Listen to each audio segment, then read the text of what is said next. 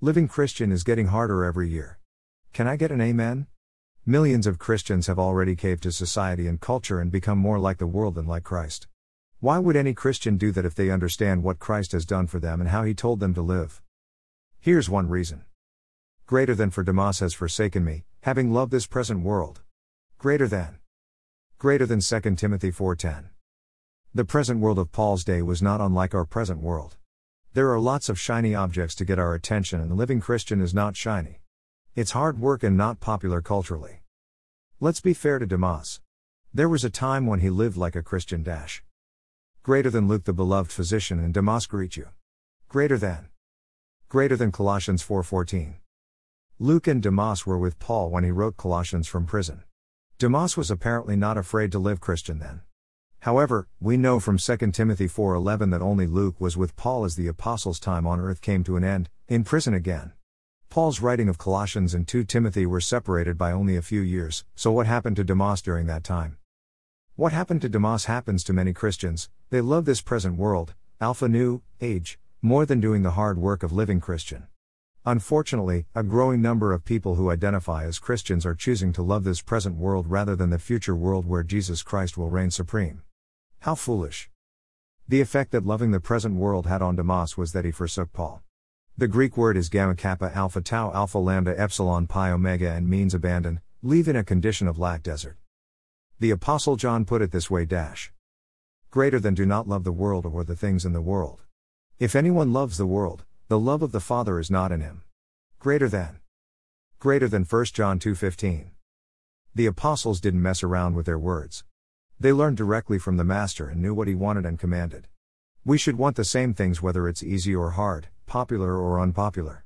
Deserting Christ for some shiny objects in this present world is certainly frowned upon by our Savior, for example Matthew 6:24-34.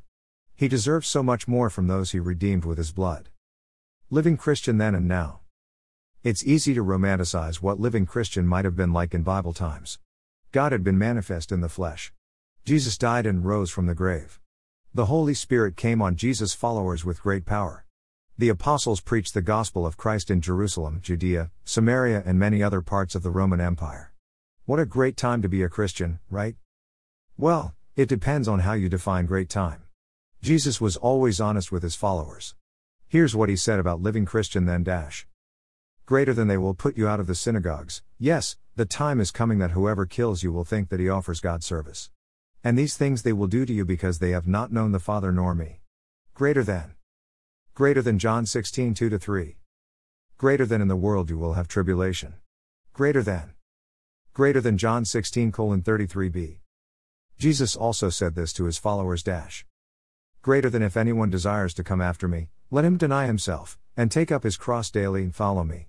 Greater than Luke 9:23. Now, wait just 1 minute. Who said anything about denying myself every day?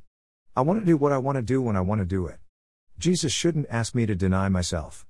That's not fair. Sounds just like Demas. He deserted Paul because he loved the present world. We sense Paul's disappointment in Demas' desertion. If we want to know what it's like to live Christian now, all we have to do is look at the lives of our Lord and his apostles. They were hated, despised, hunted, tormented, imprisoned and, except for John, killed. That's what it was like to live Christian then. So, what about now? Have you suffered for being a Christian? Have you been hated, despised, hunted, tormented, imprisoned, threatened with death for being a Christian? I know many Christians around the world who have suffered for believing in Christ. Some suffered to the point of martyrdom, so let's be honest here. Most of us know little about suffering for living Christian. But that's changing and changing fast. Living Christian is about to become very difficult for many Christians who are still standing for the truth of the gospel of Christ. That's why we need to dive deep into God's word and hold on to his truth. We need to pray and depend on the Spirit of God who lives in every true believer. We also need to decide who we want to be like, Luke or Demas. Do we want to stand strong for Christ to the end of our lives? Or do we want to love this present world and desert the one who died for us? Titus, the man. You probably noticed an image of Paul's letter to Titus at the top of this article, courtesy Thomas Nelson. What does that have to do with living Christian? Well, we're going to see what Paul and Titus can teach us about living the Christian life in this present world. Let's begin with Titus the man, then we'll look at the time in which he lived and the letter Paul wrote him. Titus is mentioned 13 times in the New Testament, always by the Apostle Paul. Here's how the Apostle described Titus greater than if anyone inquires about Titus, he is my partner and fellow worker concerning you. Greater than 2 Corinthians 8:23. Greater than nevertheless God, who comforts the downcast, comforted us by the coming of Titus. Greater than 2 Corinthians 7:6. Greater than to Titus, a true son in our common faith. Greater than Titus 1:4. It's apparent from what we read about Titus that Paul had strong confidence in the young man's understanding of Christian theology and his pastoral strengths. Titus had served with Paul from the early days of the apostles' ministry and was a great help to him. Titus was with Paul when the apostle took on the leaders of the Jerusalem church, Galatians 2:1-3, concerning his preaching the gospel to Gentiles. That happened after Paul's first missionary journey and return to the sending church in Antioch, Syria. Titus, who was a Gentile believer, was not compelled to be circumcised at the Jerusalem council. That was a major victory for Paul and the gospel of grace, and Titus was an important part of the battle.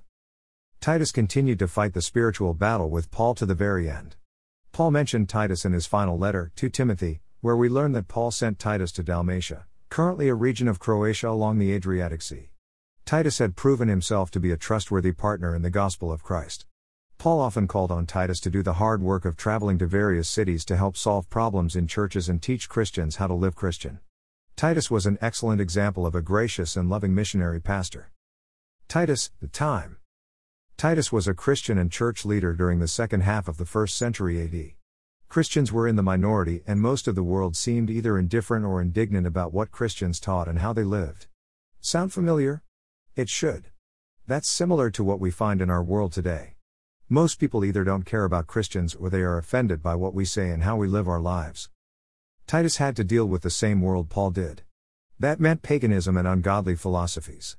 Titus would have been surrounded by people who worshipped idols and lived only for themselves. Titus also had to deal with Jews who strongly opposed the gospel of God's grace to Gentiles. It couldn't have been easy to do what Titus did. He certainly depended on the strength of God's Spirit and the power of God's Word during his life and ministry. Life in the Roman Empire in the 1st century was hard on most people. The wealthy lived well, while the majority of people lived a hard and often brutal existence. Government officials were often greedy and tyrannical. They abused their positions and their people, who were often locked into whatever class they came into by birth. Slavery was rampant and women and children were often mistreated. Most people lived in cramped and unsafe housing. Disease was rampant in the cities. Life for most people in the 1st century was about survival. It was to those people that Paul sent Titus to serve. Titus, the letter.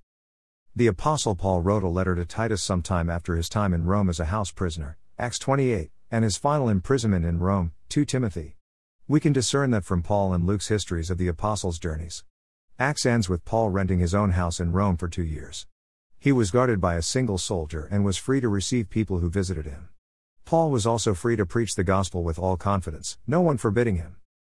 Paul was apparently released as a prisoner about 62 AD and was free to travel. Some scholars believe Paul left from Rome with Titus and traveled to Crete. Paul had wanted to visit Crete on his way to Rome, but problems with weather kept him from getting there, Acts 27. We know from Acts 2:11 that Jewish citizens of Crete were in Jerusalem on Pentecost when the Apostle Peter preached. Some of the Cretans may have become disciples of Christ and returned to Crete with the gospel message. Titus was on the Mediterranean island of Crete when he received Paul's letter, Titus 1:5. Crete is located more than 1,000 miles from Rome. Crete is a large island, about 160 miles long and 37 miles wide at widest point, and was home to tens of thousands of people living in many cities. Paul had apparently been to Crete with Titus because he wrote that he left Titus in Crete, that you should set in order the things that are lacking, and appoint elders in every city as I commanded you, Titus 1:5. Gortyn was the 1st century provincial capital and may have been home base for Titus. One of the oldest churches on Crete, located in Gortyn, was dedicated to Titus as the first bishop of Crete. Church historian Eusebius wrote about Titus in Book 3 of his church history, early 4th century. Greater than Timothy, so it is recorded, was the first to receive the episcopate of the parish in Ephesus, Titus of the churches in Crete. Greater than Book 3, Chapter 4, Verse 6. Paul planned to winter in Nicopolis sometime after leaving Crete and asked Titus to meet him there after Artemas and Tychicus arrived in Crete, Titus 3:12. Nicopolis is located in the western part of Greece, about 240 miles from Athens and more than 400 miles from Crete. Some scholars believe Paul may have traveled to Spain after Titus arrived in Nicopolis. It was something Paul said he wanted to do, Romans 15:24, and Clement of Rome, who knew Paul personally, wrote this greater than by reason of jealousy and strife. Paul by his example pointed out the prize of patient endurance. After that he had been 7 times in bonds, had been driven into exile, had been stoned, had preached in the east and in the west, he won the noble renown which was the reward of his faith, having taught righteousness unto the whole world, and having reached the farthest bounds of the west, and when he had borne his testimony before the rulers, so he departed from the world, and went unto the holy place, having been found a notable pattern of patient endurance.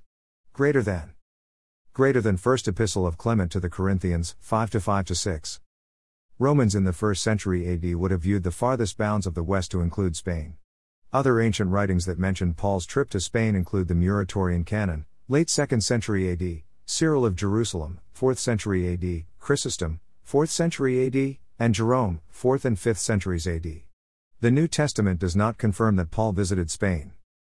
Paul became a prisoner of Rome again in the mid-60s and was martyred sometime between 65 and 66 AD. Next time. With that brief introduction, we'll dive headfirst into the letter Paul wrote Titus in the next part of our special series. We plan to share some of the best insights you'll find anywhere for living Christian in this present world. Scripture taken from the New King James Version. Copyright 1982 by Thomas Nelson. Used by permission. All rights reserved. Copyright 1990 to 2021 Grace Life